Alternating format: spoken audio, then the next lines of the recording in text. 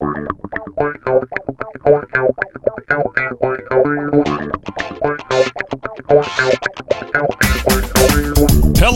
basketball fans, and welcome to the Dave and Dia podcast. Starting at center from Portland, the wily veteran Dave Deckard. And at guard from Los Angeles, the patron saint of rainbows and unicorns, your podcast MVP, Dia Miller. Welcome back to Dave and Dia, a Blazers Edge podcast. I'm Dia Miller. I'm here with Dave Deckard. It's the off season still. We're still not in the playoffs, but we are back again this week. We've got a few odds and ends of things to talk about. Dave, how are you doing? Well, it's limbo land, isn't it? It's that part of the off season where we're kind of waiting for the draft, which is the lottery's coming up in 2 weeks now. So we'll know more soon. And then we get to get really excited about where the Blazers might draft, especially if they get a top pick. We'll probably talk about that next time. Excitement's coming soon. And then, of course, everything between May and June is all draft. And then you get free agency. So it's about to get really exciting. But this is like the first 2 weeks of December always when you love Christmas. Like you've been waiting. And now December's here. It seems like Christmas is close, but those days drag. I love the draft. I love it. I'm not somebody who follows college closely, so I rarely know very many of the prospects that are coming in and things like that. You know, I'm kind of learning about them as people start talking about them. And so it's not that I'm excited because of that. There is just something magical to me about that, watching, as specifically for the NBA, where these guys are most likely gonna get a solid shot at a roster spot, and their lives are changing, especially those early picks. You know, you're watching their entire lives change, and just within minutes, they're going from not knowing anything to knowing what team they're going to be with, what city they're going to live in. You know, it's such a life-altering thing, and there's something just kind of magic about it that I really enjoy. So I look forward to that every year, even though I don't even really know usually who, the draft, a lot about them. But I'm excited, especially this year, that the Blazers actually are partaking in, a big part of that. So first of all, shout out to Steve DeWald, who actually does our draft previews and is very, very good at this. I mean, really good. So you can catch up on all the prospects at Blazers Edge as he posts those. But also, I mean, the draft is kind of your kind of event because the analysis, everybody's doing the positive side, right? Like especially draft night. You get Hubie Brown or whoever's in there, used to be Dick Vitale. I don't know who they have doing now. But basically, you talk up how every player is the next whatever, right?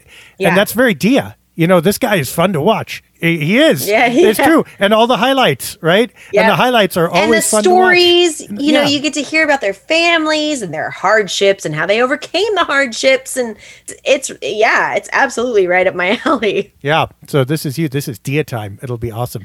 And then whomever the Blazers draft, we can get appropriately excited about. It's I'd be lying if I said I think this offseason is going to involve a lot of fireworks.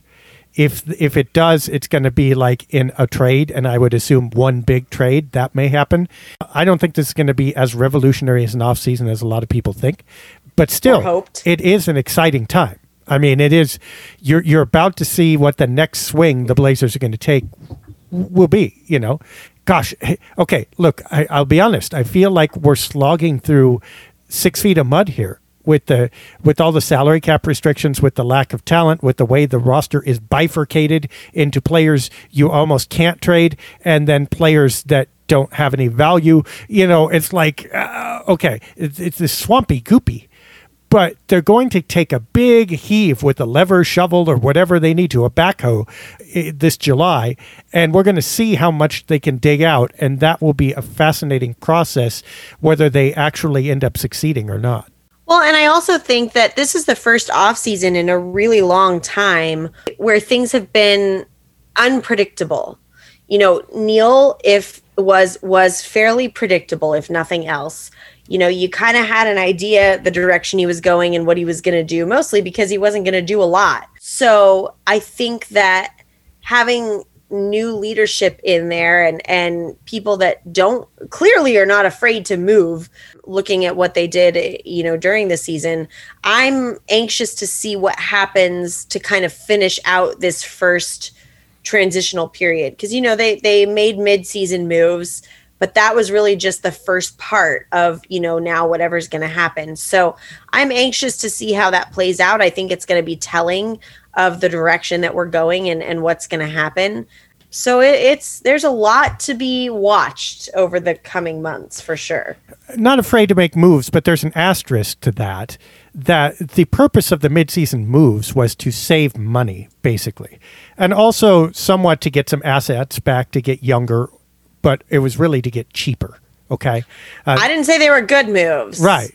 That's true. But the thing that I want to highlight is they have to shift their priorities now. I mean, the exciting part is, the priority now is going to be winning. Well, they're always going to say it is, and that will never be completely absent. But will it be really winning now, right now, like trying to, and I'm not even sure they can do that. I'm not even sure that's practical. But that's what gets everybody excited, right? What big moves are they going to make? Well, what if their big moves are to get younger or, to set up even more future moves because they know they need them? This will be an interesting offseason. It may not necessarily be an exciting offseason or a productive offseason. Eventful, though. Yes, eventful is what we're looking at right now, and we're hoping it will be those other things. Yeah, it's a lot to unpack, and we're going to see it as we move forward. But tonight we have a few things tonight, it may not be tonight when you're listening, but for us, we're recording at night. We are deep into our Keep or Yeet series that we do. My least favorite part of the year, but we're pushing through it. And so tonight we've got 3 guys to talk about that we've written about since the last one. First up is Josh Hart. Quick rundown, if you haven't listened to the podcast, if you don't read Blazers Edge and you just happen to find yourself here for some random reason, Keep or Yeet is basically Dave and I discussing the merits of whether or not we keep a player or we let them go. Obviously, we have no control, but this is our opinion with the guys on the roster currently. So Josh Hart. Josh Hart is a new addition mid-season. What do you think, Dave? Well, Keep or Yeet? he played less than 20 games, right? Right. But what he did in those 20 games made you forget Norman Powell, not necessarily made you forget CJ McCollum, but it wasn't that far off. I mean, he scored 20 points a game. He had like 5 rebounds, 4 assists, so multi-layered. And the assist, the passing ability, the ability to fit into the offense, I think was instantly, I should say, was the big eye-opener for me. The other thing, though, is that obviously we knew it coming in. He also played defense. So there's absolutely nothing wrong with Josh Hart. You're going to have to look pretty hard to find a glaring flaw in his game. And you're also going to have to look even harder than that to find any reason that you would dislike him as a teammate or as part of your franchise. So basically, there's no reason to get rid of him unless, A, you can get more talent, or B, you can save money. Now, I don't think the Blazers can get more talent than him in a trade, at least not straight up. Maybe in a package, that might be the one asterisk here. But there's no way that they let his non-guaranteed contract next year be non-guaranteed, let him go, basically, and then try to use cap space to sign someone who's going to be better than him. That's just not going to happen. So unless he's part of a bigger, like, kind of flush of the whole roster to create infinite cap space and just start all over again, I don't see any reason that you don't keep Josh Hart. How about you? I love Josh Hart. He's so fun to watch. but really, I mean, the thing about Josh Hart is this. Like, you can't be mad about this guy. He's fantastic. He's a great player. He definitely adds different layers that we didn't have. For his expressions alone, he's worth at least half that contract. When I talk about, like, there's a lot of different levels of fun to watch, but with him, so much of it is, aside from just his basketball abilities, which I don't think are under debate, he's a solid player. His contract fits. He's not going anywhere, like you said. I just have really loved his personality. When you lose guys like Norm or like CJ, who had big personalities and played a part on the team in that way too. It's really nice to get this kind of return. And I know that that's not basketball, and I know that that's a side note, but I love Josh Hart, the person, and how he fits, even just watching the interactions on Twitter between him and Dame and Joe Ingles and some of the other guys. He really seems to be embracing the team and really, set on being here. So I don't think there's any question that he'll be back next year, and I'm not mad about it. Sure. Fit is the operative word. I think the caveat is he's probably not going to be your number one option, your number one star. He plays with and off other people, which is great because, you don't need like 2 or 3 number one stars. You need a number one star, and then you need a guy who can do the things Josh Hart can do. And by the way, he's not just a role player either. He's in that area higher than role player, lower than superstar, not quite a star, but still just a really good player. He's, minus the 3-point shooting, he's the Chris Middleton-esque player, right? And granted, I wish Hart shot threes better, but what Middleton is to Giannis, Josh Hart can be a version of to other stars. And the way the roster is constructed right now, that's not a bad thing. I agree. I think he's going to be great moving forward, and I don't think there's any chance he goes anywhere. Next up is Greg Brown. Speaking of fun to watch, Greg Brown, I promise I'm not going to say this with everybody. Greg Brown is the reason that saying exists. He, this is his rookie year. There were points in this season where I wondered if Greg Brown forgot the rules because he just got out there and got so excited and went crazy. He is pleasure to observe. He's bouncy. He's bouncing all over the place. He's dunking. He's, doing all the things that you could hope for in someone playing an entertaining game of basketball. He's young. I think that he's got a lot of growth ahead that needs to happen, obviously, as a rookie. I would not be mad if he ended up in a package of some kind, but I don't think he's bad for this team. That's for sure. Yeah, and you can't pay less than his contract slot. And he's one of the young players who, is promising. I'm not entirely sure he's on a fast track, but he's on a track. And he's one of the guys that you're interested in seeing. What does he look like in like 2 years? And if he continues to develop, then the Blazers got themselves a nice steal. If he doesn't, what are you going to fill that salary slot with? I mean, how many minimum players do you need? We found out this year that you can definitely have too many.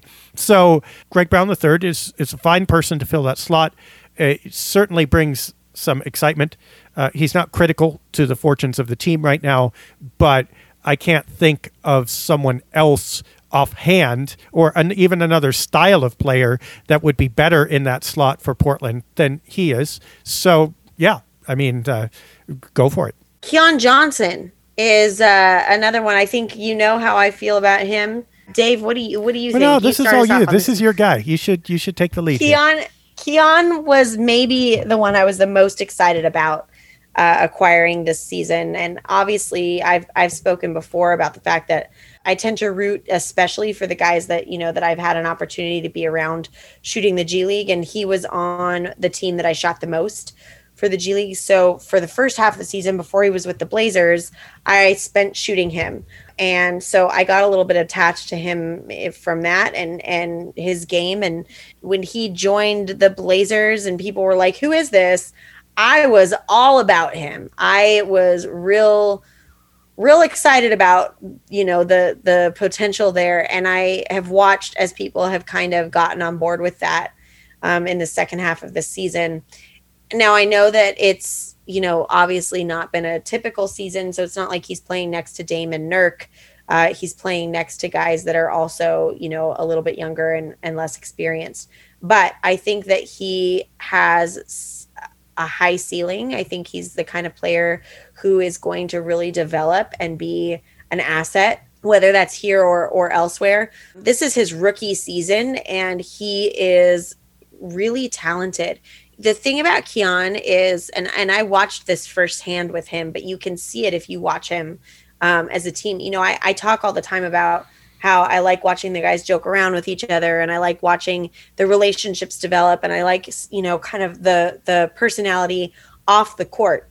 And Keon is a little bit different because you don't see a lot of that.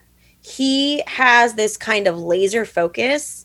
You don't see him messing around. You don't see him joking around. You see him really zoned in and really focused. And I think that he is someone who is determined to make a spot for himself. I think he's someone who's going to work hard at what he does and put in the time and energy and do the things he needs to do. And I really think that he's going to be someone that a few years down the road we are talking about. And I love him on this team. I hope he stays. Yeah, I mean, I don't think there's any risk for that opinion, that he's making $2.6 million next year on the second year of his rookie scale contract. The Blazers have options on years after that to keep him for, you know, $3 or $4 million, but they don't have to do that. So there's absolutely no penalty other than the $1.5 million you would have saved by getting a minimum level player there, or, you know, a roster cap spot hold. So look, you're paying $1.5 million premium to test him out. And again, they got to fill their spots with somebody, especially those lower end spots. So why not? He's got a ways to go, though. I hear what you say about him, his focus and his attitude. I like it. Take it at face value. And, you know, you saw this with like Jared Bayless, who actually had a higher profile than Keon Johnson, but somewhat with Taurean Green. I'm talking about, you know, young rookies of yore making it to various levels. Sometimes a player can get too intense. Sometimes like they can delve too much in the ditch, so to speak. You know, there are ditches in front of Johnson. I mean, he's got to learn the game. He's got to learn the system. He's got to probably shoot a little better. You know, it's not bad. He's got to be able to harness his defensive skills. And most of all, he's got to figure out how to play shooting guard and get into the rotation on this team that already forecast to have Anthony Simons and Josh Hart back. Is there a lot of upside to this? I'm not sure. You can roll the dice, but there's not a lot of downside either. So, hey, fine. Yep, that's fair. I think, you know, it's been interesting this year as we've written these and kind of gone over that. And I feel like that's been the case with a lot of these. You know, we've got a lot of guys that are not going to move the dial much one direction or the other. They're not necessarily hurting the team. They're not necessarily going to be like someone else could fill that role as well. But, you know, we've got all these contracts we have a couple contracts that are huge. And when we have a couple contracts that are huge, that means that we've got to kind of fill in where we can. And so that's what we're working with here. So, you know, there are guys that I think could go either way, that we could keep them and it'll be great. We could move them and it'll be fine as well. So, you know, as we get into some of these guys that are farther down the bench, I think we're going to see that more and more. Yeah, honestly, that's most of the roster. And what you said just there, I mean, look, the rut that we keep falling back into, might as well keep them, but not going to move the needle, shows you, I think, where the Blazers are in their developmental stage, okay? And part of that may be honestly deconstructing, because, you know, you could say that about one or two players, but when you're saying that over and over and over again about the roster, you know, that's not a great sign. So deconstructing might be part of it. But also, there's been a lot of assumptions in these last few years that the Blazers are at or nearing an apex position. They're going to make a run in the playoffs. They're going to, you know, we're not talking about them anything like an apex ready team. They're not even on the ramp at this point. They've got to do some shuffling before they can get up higher. And I know players are going to come back from injuries, and that's going to be part of it. But still, you don't have, it's like, that's the rocket. That's the potential. Okay, you've got the shell of the rocket. There's not a lot of fuel here. You know what I mean? It's like, okay, the parts of that rocket look really good. The thing will probably fly if you can get it into orbit, but you ain't got near enough of a full gas tank to even consider liftoff.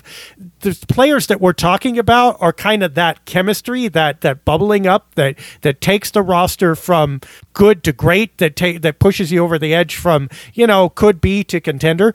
They're just not there. This exercise, no matter how you feel about being in the mushy middle ground with most of these players, this exercise really does show you, I think, that the Blazers have work to do. Yeah, absolutely. I think that's a solid point. You know, because you realize that there's so many guys that aren't going to make or break it, but that's not necessarily a good thing. You know, you want guys that you need in those positions, that you want to keep, that you want to see, you know, on the court. And I think, well, I want to see all these guys on the court. If we get to a point where you could easily swap out this guy for 20 other players in the league, then are we really moving towards where we should be moving? I don't know. There's potential. You know, the one thing I will say is a large portion of the guys that were on this roster at the end of the season are young. And so there's potential there. You know, if we get good development in there and they really, you know, and I think that this season helped a lot of them really push forward in that sense, having all the playing time that they did. So if we can really get those guys developed, then that could be fantastic, because if we're getting them early when they're cheap and we're developing them into great players, then, you know, that's a good thing. It may take a few years, but that's a good thing.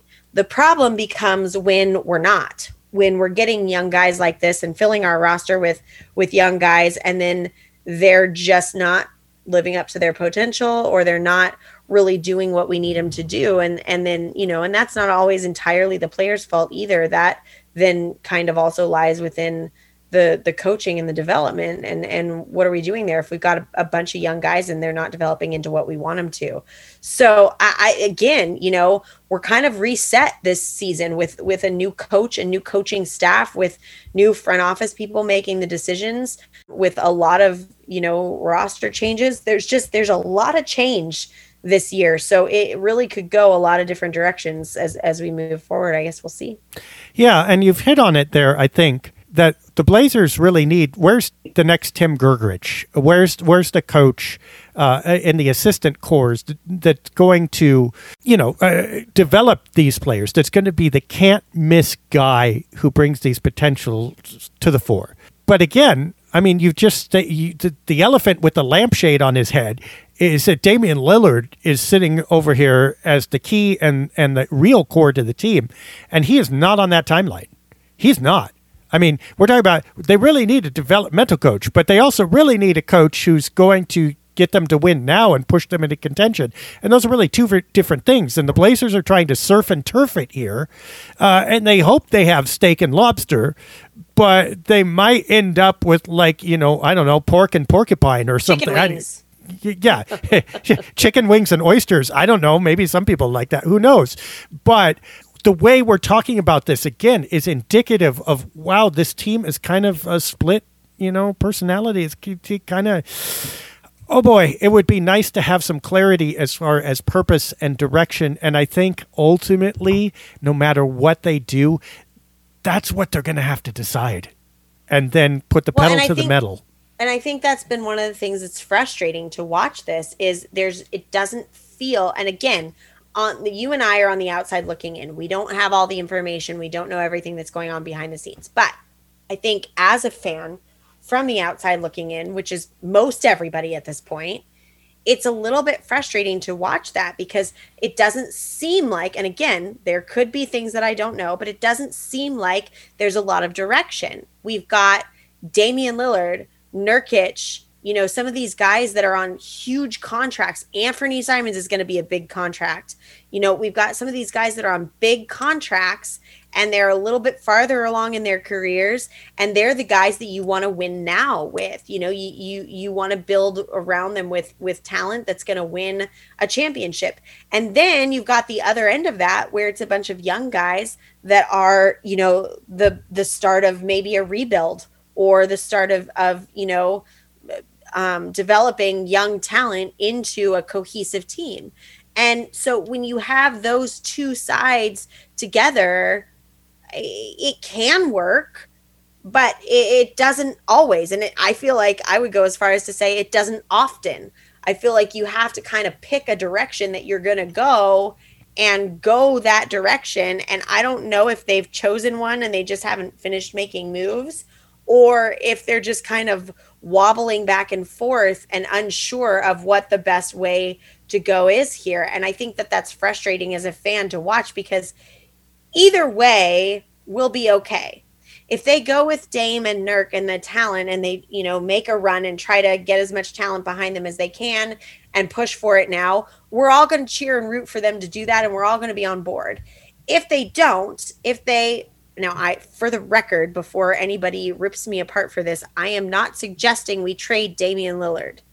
I am saying if they chose to go a different way and just blow up the team and break it apart and trade, the guys that we have that have been our biggest contracts, our biggest assets, and just completely rebuild and start over and get some young guys and things like that, I think it would be really hard. I don't think that that fans would accept it right off the bat, but I think that ultimately people would get on board. They'd cheer for the new players, and that's the direction we'd go. It's really hard to live in the middle. It's really hard to not know, are we staying together or are we breaking up? What are we doing? Because right now we're in this weird middle ground, and I don't know what our relationship status is. Okay. Well, you blew my mind with that one. Wow. Just saying. Boy, uncomfortableness. It's not clear. I need to define the relationship conversation. If you like it, you better put a ring on it, or at least get it into contention for a ring. Anyway, the thing is, remember the critique we had over the last couple years of the Olshey era, okay? Which is the suspicion that somehow it was okay just to exist, okay? And I don't believe everybody in the organization had this, but it's like there was a thing where it's like, we're not going to make any big radical moves. We're not going to do anything that's going to upset the apple cart. We're going to keep everybody employed, except for eventually Terry Stotts, But, we're going to look good and be a good mid-range team and not rock the boat, which I think makes some business sense, and it makes some weird NBA cheating the system sense, because not everybody can win. But it's a little bit infuriating as a fan where you're going like, okay, if that's really the goal, then what are we doing here? You're saying this is good enough. It's like saying, you know what, we could learn how to cook, but, these Kentucky Fried Chicken mashed potatoes are good enough for you. Here you go, just eat them. And it's like, okay, I like those mashed potatoes, but dang, if we could get something better, or at least could we have something else on the menu sometimes? Anyway, the Blazers need to show that that's not the case, to me, one way or another, in my mind, I should say. Okay, like you say, fish or fowl or whatever it is, pick a direction, show us that something is going on besides just a different version of, well, we're keeping Dame and CJ together for another season, except it's not Dame and CJ, it's just other stuff. It's a weird place, and I think that once we get direction and we know kind of what way we're going, I mean, we kind of saw that happen this season.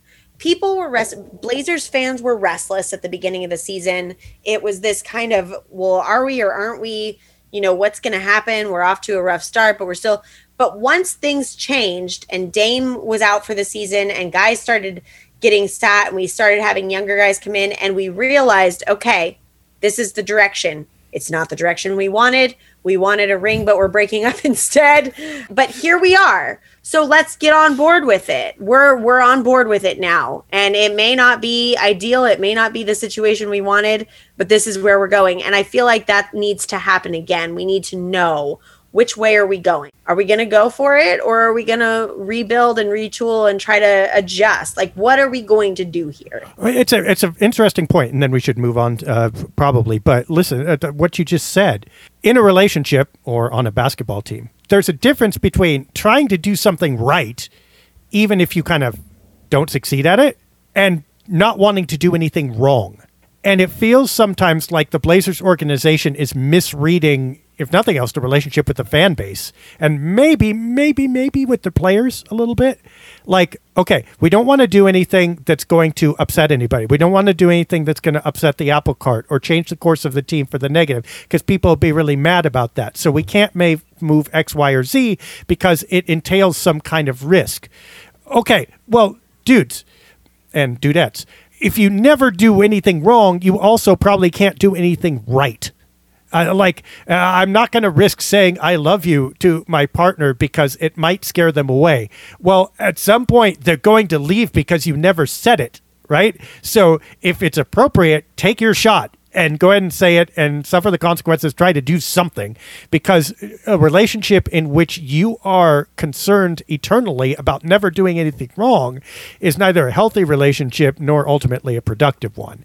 And Portland, their management, front office, ownership, I don't know. I'm not entirely convinced that they're engrossed or aware or whatever enough to be able to take the risk to do something right. And they're just trying to not be wrong. Not going to work. This kind of brings us to our next thing, which is something you put on the list for tonight, and you might have to fill me in here on why it's on the list. And I'm a little bit afraid of why it's on the list. But should LaMarcus Aldridge return to Portland? Why are we here again? Oh, that's Adrian. Adrian Bernicic wrote that as a Saturday column and said, if you're going to get a min-level player and you need a power forward, bring LaMarcus home. Let him have one more year or whatever, minimum contract. I mean, would you do it now? I mean, we just do it briefly. We don't have to spend all night on it, but would you do that now? I don't know. This kind of stuff really plays with my heartstrings because obviously, like, anytime you have a guy like LaMarcus that, you know, what a storyline. Like, not only just the fact that he used to play in Portland, but the fact that, like, Dame really wanted to play with him, and then that didn't really happen. And then after they went their separate ways, there was some kind of reconnecting and some reaching out and some, you know, fence mending. Fence mending? Is that a saying? It is. Fence mending. Yes. Go out and mend the fences. Yeah. Some relationship building. I don't know, whatever. And so to have LaMarcus come back and finish his career in Portland, I mean, really, you don't get a much better story than that. My gut reaction when I saw this on the list was, heck no, we do not do this. We've been over this. We're not doing this. But, you know, after all these keeper yeets and all these conversations about, well, he's not really going to, he's fine. It's fine. And all the people I've said, yeah, we should keep him. What's one more LaMarcus? I mean, what's one more? Like, just add him to the roster. He'll be fine. It won't hurt. He's a good player. You know, I don't know. I guess I would probably say, yeah, go ahead and do it. I don't know that it'll move the needle one way or another, but I'm sure that we have someone we could move out of that spot and move him in and not notice things go badly, I guess. Man, what not a way Trent to talk. and Watford, though. I wouldn't. Right. No, I wouldn't trade Trent and Watford. Like you said, it'd be fine with me. I think he's going elsewhere. The more interesting thing that actually just happened that we forgot to talk about is that there is serious rumor of unrest in Utah.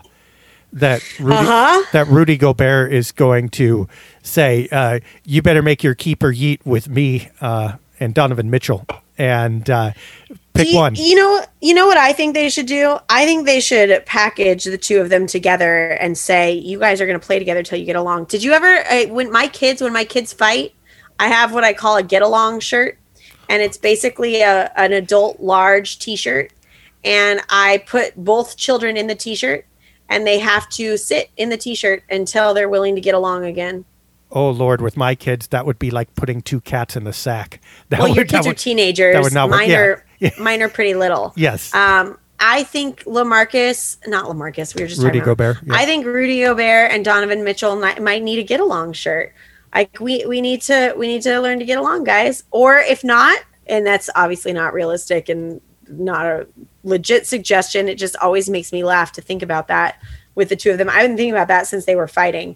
I think they just need to move on. I think anytime you have conflict like this, when it gets to the point where it's becoming petty and the people can't get along on the court, I don't care what your beef is off the court. I don't care if you don't like each other. I don't care.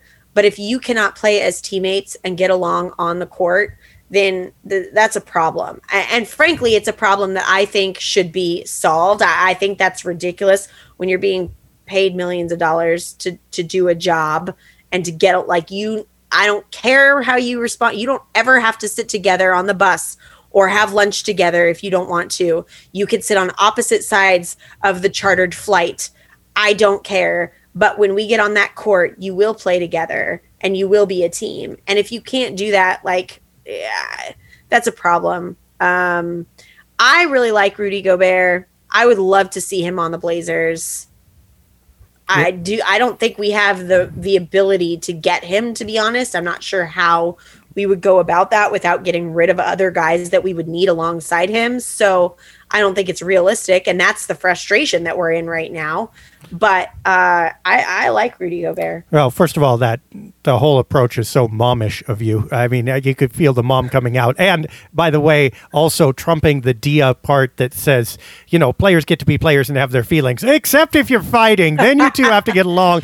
You're making millions. Making millions of dollars. No, hold on. I'm going to clarify this because you may not be the only one who got that. Mm-hmm. I stand by that. You do get to, but there's a difference in what goes on off the court as a human being and even on the court as a human being. But you as two players, this doesn't have to do with fans. This doesn't have to do with your treatment. This doesn't have to do with how any of that. It doesn't have to do with, I guess we could argue it could have to do with your mental health. But if it's at that point, mm-hmm. then something needs to be done. But if the two of you are just bickering, get over it and do your job. And that's not because you're paid money. That's because you're adults. Like as adults, get along and do your job. But I also will leave room for the fact that sometimes those things go to another level and obviously have to be dealt with on a different level. But come on. Dude, thanks for momsplaining that. I love it. It's perfect. But I will say this in support that Rudy Gobert would actually fit a Damian Lillard system far better than a Donovan Mitchell system. He's always been, they've made it work. They've been good. I mean, they had like the best record in the league, for a while. It's fine. But that half court game that the Blazers played with Terry Stotts basically, and you needed the center to ice down into the paint and get rebounds and block shots and make up for guard mistakes. Rudy Gobert would have been the guy for that. Maybe a little late, water under the bridge now, too late. And I'm not saying that's the right get for Portland. I'm just saying that if you're comparing, playing with Damian Lillard would be a lot more fun and a better fit for Gobert than playing with Mitchell was. I think he'd be great. I'd love to see Rudy Gobert and Damian Lillard together. Would be chef's kiss. Just nice. So much fun. I would love DeAndre Ayton. I mean, I would take him, but I don't think Phoenix is going to let go of him. 1,000%. I mean, he's a restricted free agent. They didn't extend him. They get to match offers, but again, we get into the problem of how do we get him? What do we have to offer at this point? What you would have to do. I mean, it couldn't be a trade. You'd have to make him an offer that Phoenix wouldn't match, which I don't think exists. But if you were, you'd have to basically dump everybody. I mean, you'd have to. Nurkic wouldn't be enough. Probably Nurkic, Hart. I mean, Lillard would do it, but then then you don't have him. Then you don't have Dame. But then it would be Nurkic, Hart, and probably don't re-sign Simons. I mean, that might do it. It could be even well, you know what? It could be maybe Nurkic and Hart. If you cleared enough space with them, it's possible you could make a huge offer. But yeah, I mean, it's not practical, but that it's fun to dream. I don't know if we've talked about this on the podcast or not, but my full name is Deandra. That's my first name. Mm-hmm. And it's a unique enough name. It's not like it was Sarah or Rachel where there were 4 others in my class or I heard the name regularly. I never heard my name growing up. And so when I hear my name, I think people are calling me. I think they're talking to me because that's the only time I ever heard my name. So anytime I watch a game and he's playing, DeAndre is close enough to my name that I'm constantly like whipping my head around looking for it's a weird thing. And for all of you who have names that are common, this is a normal feeling for you. But for me, it is very weird. But I also kind of love it. And it makes me like him a little bit more for some weird reason. So I also have a full name. It's David Awesomeness. Mm-hmm. I didn't say right. I blew the joke. David Awesomeness. You don't hear that one often, I'm sure. Yeah, it's my parents had a high opinion of me back in the day. Not so much anymore. So, first round is over. We are into the second round now. The teams that I have going to the finals are still in it. My prediction was the Warriors and the Heat. And so we now currently have the Suns and the Mavericks playing. I personally think the Suns will come out of that. I think they're gonna pull it together. And then we have Golden State and Memphis, the Warriors and the And what Thank a you. series that is. I mean, did you see what John Morant did tonight? That might be the most fun series we see in the entire playoffs, to be honest. John Morant is just one. taking a battering ram to these playoffs. He's going hard at it and making his name. He is going to be the player on everybody's lips when this playoffs is done. And even if the Grizzlies don't advance, he has arrived. He's fantastic. I'm a big fan of his. It's hard to remember how young he is when you watch him play. But he's great. I still think the Warriors are going to pull that one out. I think they're going to come out and win. So I think we'll have in the Western Conference Finals, I think we'll have Suns Warriors. And then in the East, we've got the Heat and the 76ers. I still hold to the fact that I think the Heat are going to come out of this one. And the Bucks and the Celtics, which have been a little bit of a surprise. I thought the Bucks would be a sure thing. But the Celtics are giving them a little bit of a run for their money. I still think the Bucks are going to come out of it, and I think we're going to have Bucks and Heat in the Eastern Conference. What do you think? I think Dave? popular opinion is that the Celtics will come out of that because of how well they've been playing. But I'm with you. I thought Milwaukee would come out of the East. I was boring. I picked Phoenix, Milwaukee. Although Phoenix, Boston wouldn't be surprising, and of course Golden State wouldn't be surprising. I think any combination really thereof will be a fine matchup. I can't tell you how in love I am with these playoffs, even though the Blazers were not in them. I think just about every team was quality. I mean, look at the teams that lost. Denver, all you got's the MVP or presumptive MVP or last year's MVP anyway. I mean, Utah, fine team. I mean, just really good team.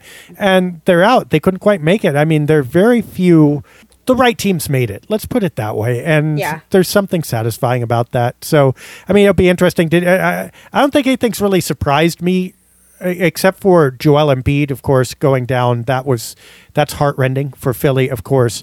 Yeah. But, I mean, again, James Harden's getting exposed a little bit. The Nets, that's surprising, I guess, how easily they went down. That's the surprising thing, is that they didn't even win once. That was surprising. Mm-hmm. But also, look, we're slow to recognize changing of the guard in the league, right? But one of the ways that you can stick your finger up, in the wind and see which way it's blowing, who are you talking about? I mean, sure, you're talking about Phoenix and Chris Paul and Golden State, but who have you been talking about? It's Embiid, it's Jokic, it's John Morant, right? And who are you not talking about as much? Other than obligatory because they're Mount Rushmore people and because the Lakers and Nets gather all the headlines, but who are you really not talking about much how they're playing organically because they're players? LeBron James, Kevin Durant. Again, they're getting most of the pub. They're getting way more publicity than anybody else, but not because they're excelling. It's, if anything, their story is more mixed. And you're talking about the Lakers and Nets in terms of, wow, these teams are falling apart despite having Kevin and LeBron. And that's one of the signs, I think, that the winds are changing. That the decades old now, decade and a half old regime is starting to pass. And you're going to start to hang on new names. And that's not going to change back. So I'm not saying that Durant or LeBron will never win another ring. I'm just saying that the days where they are presumptive rulers of all they survey are over. And that makes it kind of fun. I'm really looking forward to the finals. I think the conference finals and then the finals I think are all going to be good. But I still stand by Golden State and Miami Heat in the playoffs. I think that's in the finals. I think that's what we're going to see. I hope that's what we see. I think that'd be fun. Yep. Now I got to confess, I haven't eaten dinner. My tummy's rumbling. So do we have any last things? Yeah, I think the last thing that is worth maybe mentioning here is, back to Cell Phone Gate 2020, where Nurkic through the fan's cell phone. We talked about it a couple of weeks ago on the podcast. That fan has now come forward with a lawsuit. He is suing Nurkic, Chris Haynes, and the Portland Trailblazers essentially for slander, and basically saying that, they had to up security at the school that he works at and all these things. And it's actually a little bit infuriating to read through. Here's the thing. You watch something like that happen and you watch the fans' reaction to it. and in the incident, and he was not upset. He was clearly thrilled with the reaction he got. And you watch, the posts that pop up from the people that were with him encouraging it and saying that's how you do it and whatnot. And then you see things coming out. Chris Haynes tweeted what was allegedly said, and now the guy's mad. And my feeling is you can't get pissed because you don't like the reaction you get for something. Like, you were perfectly fine with what happened when it happened, and you don't like how people reacted to it. And it seems like a lot to me. I would be surprised if that's a legit case based off of, the things that were coming out on social media and all that, and how easy I would think it would be to verify what was actually said. But I don't know. We'll see. It's unfortunate. I think it's a low blow when you're taunting a player on any level to then turn around and sue. But people will do silly things. Sure, but I mean, the asterisk here is it's not just whether a case can be proven. It's whether the potential for suing is there that people pay attention to. And you know what? You open yourself up to this uncertainty in cases like this, because actually I think it's going to be treacherously difficult to verify what or what not that fan said, right? That's going to be really hard. You got to get the people who are next to him. They've got to tell the truth. There are 100 things, right? But you can absolutely verify what was said about that fan because it's on social media, right? It literally was said. It also said allegedly. Okay. So well, no, we say allegedly, but no, the tweet that Chris Haynes tweeted. Okay. Yes. He said allegedly. He's a media person, but you know what? I don't remember a lot of allegedly. He's being sued. Okay. He's only one of the three parties, and I'm not concerned about Chris Haynes. I think he's fine. But Yusuf Nurkic and the Portland Trailblazers, whatever they say out there, they are saying in absolutely incontrovertible, verifiable form. All you have to do is take a screenshot of what was said. And you know what? Did the Trailblazers make a statement about it? Yeah, again, I'm kind of fishing. I'd have to go back and look on it, but I don't think they did. It almost doesn't matter for the point that I'm making. Okay. When you act in this way and when you respond in this way, you leave yourself open to this potential. Wait, which one? I don't understand what you're saying. Okay. Who responds what way? The Trailblazers and or Nurkic and or whomever reacted to that fan. Okay? Right. Nurkic reacted by throwing a phone, which was one level, but then we have some doubling down of people saying, well, the fan was saying X, Y, and Z about Nurkic's family, Nurkic's grandparent, grandma who passed away or whatever. I get that on a human level, but you got to understand when you say that in public and you have a public voice and you cannot have that independently verified that he said that or didn't, which I'm arguing is going to be somewhat difficult. The fact that you accused him of that is absolutely verifiable. It's in black and white. It's on social media. It's there. Any lawyer, any attorney can see it. What the fan actually said is not. It's much more of a gray area. He said, she said. If that fan suffers negative consequences for what you said about them and you cannot prove that what you said is accurate, I'm not saying that the lawsuit has merit. I'm not saying that I would rule on it one way or another. I'm just saying you leave yourself open to the potential of this happening. And when you've got resources, when you've got power, and when you've got a public voice that is in essence a bully pulpit, you have to be pretty darn careful about what you say about people. Yeah, I mean, I'm not disagreeing with that, but what I am saying is, Nurk didn't say anything publicly. I'm 90% sure that the team didn't either. So it's interesting, and I could be wrong about that. This is why you walk away, Dia. This is why you've got to walk away. Again, it's not what happened. It's not what didn't happen. It's the potential of what people can say happened. Man, it's just, it makes me so angry that people will do stuff like this. Like, you're really going to tell me that this one thing ruined your life this, I don't know. It feels to me like... No, I don't know. There we're going to split, because the potential of doxing is absolutely real. And I can tell you, now I'm not saying that this happened. I'm not trying to empathize with that fan either. I think it's probably BS what he's doing, right? I know but we're talking about this situation. I know in general, yeah, things like that happen. I've had things like that happen to me. I know it's a very real thing. Well, it happens when players do it. Players, you got to walk away.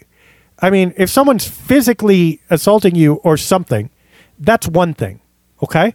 But you know what? We just walked out of a situation where I very logically explained a point that Charles Barkley made about whether it might not be in the realm of possibility that the Blazers would be better off trading Damian Lillard.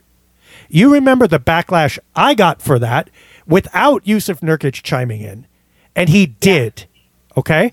And whenever that happens, you worry about how many players or how many people on that account are listening. And frankly, I don't live in the area, so I don't have to worry about it too much, probably.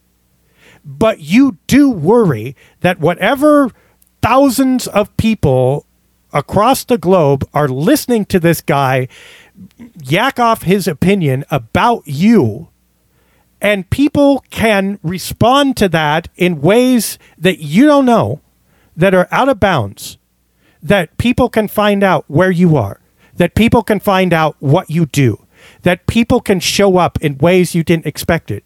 Not okay. Walk away. And the more power you have, the more responsibility you have to use that power well. Now, this fan is a jerk. This fan's lawsuit is probably stupid. I agree with that. But that still does not mean that you take a bead on someone who, with words, offended you and then sick an entire public on them. It doesn't mean that you take a cell phone and you toss it. Not okay. You walk away and you find a community or a space where you don't have to experience those words, or you get someone whose job it is to eject that fan to take care of it. Or you make your opinion known via email if you're talking about media or whatever. And I think this, to me, is really clear. And we live in a world where it's increasingly unsafe to state your opinion.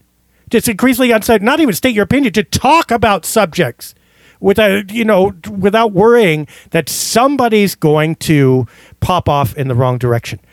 Sports figures, athletes, celebrities should not be contributing to that. But that said, I agree with you 100%. This fan's a jerk and his lawsuit's stupid. I think that's about it. I think that's about all we've got. That's all we got energy for. I gotta eat something. Have you had dinner yet? I'm about to go to bed. Oh, you're gonna go sleep? Okay. I'm wiped. I gotta eat before bed. So anyway, all right. Well, for Dia Miller, who will soon be snoozing, and for me, who will soon be eating something unhealthy because it's like, pushing 11 o'clock at night and I'm starving. We will see you again next week, and 1 week closer to the lottery, and we hope your week turns out wonderful. A Hater season opening down the lane, moves towards the hoop, but then Dia comes out of nowhere to swat the shot attempt away, saying, "Get that weak stuff out of here." Jade scoops up the loose ball. Now it's a fast break the other way with Dia. She's flying down the court. Jade sends her an alley-oop. She jams it. Boom! Shakalaka! The crowd is on its feet saluting Dia. I tell you, if she isn't the Rookie of the Year, they really ought to just stop giving the award. What a talent!